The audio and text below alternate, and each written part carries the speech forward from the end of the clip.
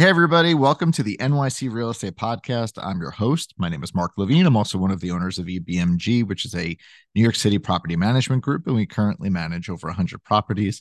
So I would like to take a few minutes on this episode today. Again, it's a solo show. I don't have any guests today, but there is a new law that is coming out for January 1st, 2024, and it relates to inspections of parapet walls on all buildings, regardless of their size, as long as there's a parapet wall that is front facing for the public right of way, regardless of the height, as I said, except for there's a carve out here for detached one or two family homes. So if you're in any sort of a three or more families, it doesn't really matter how tall you are. If you're front facing in your public right of way, you have to do a yearly inspection now for your parapet by a qualified person. I'm going to walk you through it. So, for buildings we've covered that are greater than 6 stories, you have what's called Local Law 11, which is also the Facade Inspection Safety Program, FISP.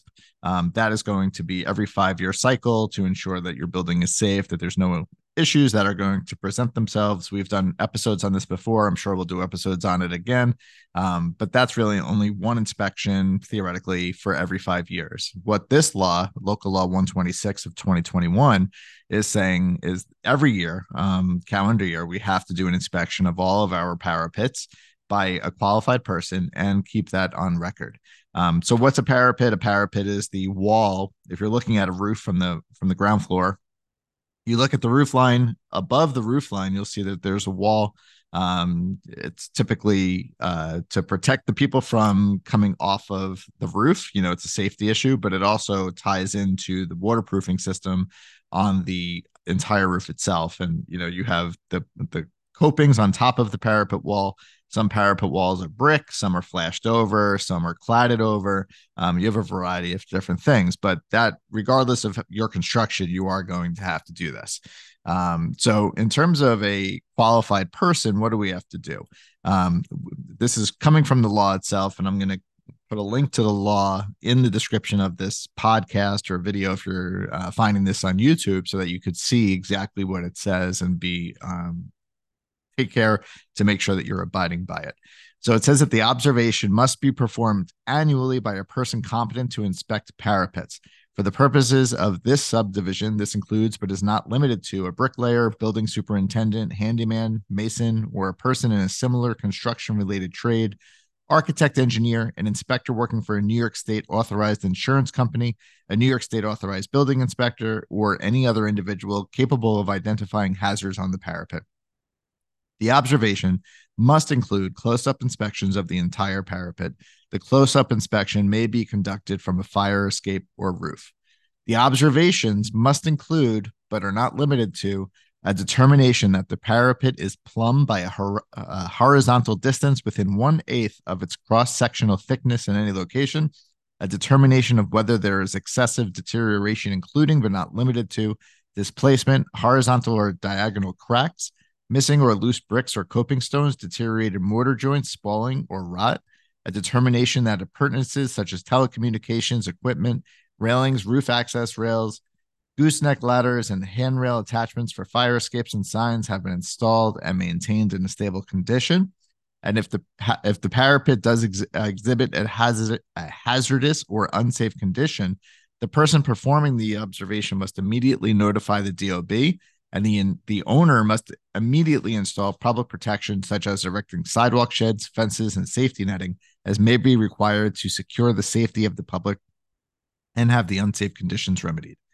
All unsafe conditions must be corrected within 90 days from the notification to the DOB.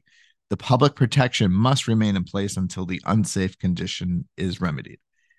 So we've been talking a lot about this in the office this morning because this is something that is going to affect all of our buildings, and because we don't manage any one or two detached families. So we're looking at over 100 inspections a year now for these buildings to be safe. And one of our, I know it said that there is a possibility that a building superintendent or somebody otherwise qualified could do this, but I personally, as an owner of a company that may have 100 buildings to look at with 100 points of liability, would feel much more comfortable with an architect or somebody that's licensed. Maybe they're licensed already to do the FISP inspections. have them do it in mass so that we can make sure that somebody with their seal is making sure that these are safe and there are no issues. And it's also a great way for us to catalog with all the boards and with all of our clients, year to year deterioration as we're seeing it. One of my managers wrote me this morning and said, well, if we're doing the local law 11, the FISP inspections, can we lump this in? And theoretically, yes. But just remember, because you're only doing your FISP inspection, if you're doing it once every 5 years when your cycle is due, that still doesn't account for the other 4 years. So there is going to have to be a plan in place. So what are the report requirements? And before I get into that, I usually say, if you want to email the show, do so at nycrealestatepodcast@gmail.com. Again, that's nycrealestatepodcast@gmail.com. If you want to call me directly, 212-335-2723. I'm extension 201. You can always get me, or at least leave a voicemail. Email is sometimes the quickest way anyway. So with report requirements, when we do these local law 11 and FISP inspections, we have to upload those into DOB Now, into the platform. I'm not seeing that for this, but what we do have to do is keep it on file for 6 years for the DOB to be available to see it when and if they come to the building. So the report has to include a few things. What are those few things?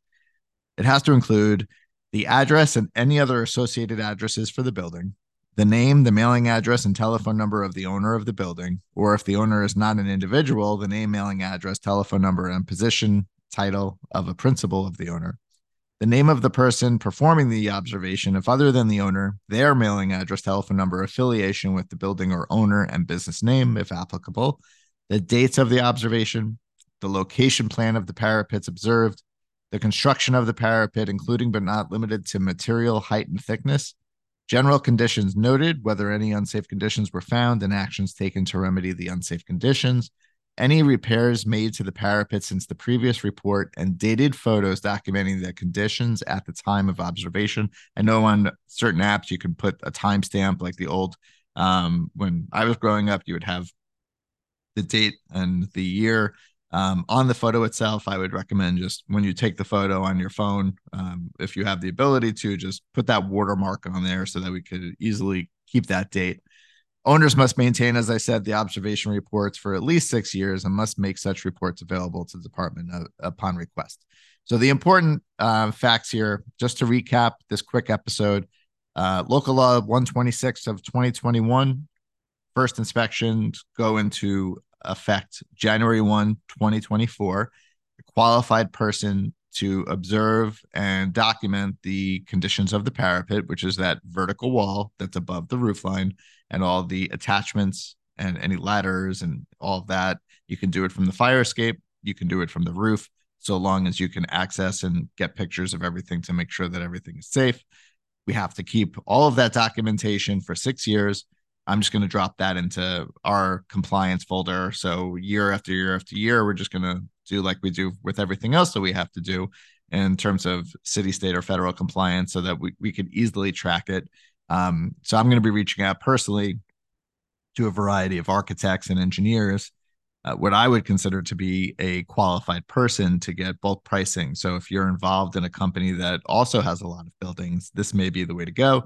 If you would like recommendations of who you could call or email and ask for pricing, if you have less than 100 buildings, which, either you're an owner operator or a manager, chances are you're not managing 100 buildings. And there, of course, are some out there, but happy to give recommendations of who we're reaching out to. But this is something just to keep on your kind of, view of every year adding to the things that you have to do. And we're seeing the city take a real good look at the sheds. Borough President Mark Levine, no relation, same name. I'm trying to get him on the podcast. We've spoken on Twitter. I know he's busy, I'm busy, and I thought it would be fun to do a Mark Levine and a Mark Levine podcast, but he's really leading the charge to make sure that bridging doesn't just sit, and it has to be there for a purpose. So I did get a DOB survey for sheds on my DOB Now platform, because I'm the registered owner for all of the sheds that go up across all of our local law 11 buildings. And I think at this point we have about 60 within our portfolio that are subject to local law 11. So we have a lot of sheds up at varying times of the year. And I know that they want to make a move towards getting these down, making sure that they're not just sitting up and, there's active work going on. They're there, but you should be showing that you're actually doing the work and not just protecting the public, but having a plan in place to make sure that you can do the work, make a safe building, get rid of the sheds, get rid of the eyesore. And I think they're talking about penalties and fines and all that. So just something to keep track of. So if you've made it this far to the podcast, email us at nycrealestatepodcast@gmail.com. I'd love it if you would share, subscribe, rate this podcast. 5 stars would be amazing. As we go through this, getting up there in episodes, I am finding that we are getting a greater reach. So I really appreciate anything that you guys could do with that. So we'll be back next week with other topics, with other guests. I just wanted to pop out quickly for this little episode. If you have any questions, reach out. Otherwise, have a great day. See you next time.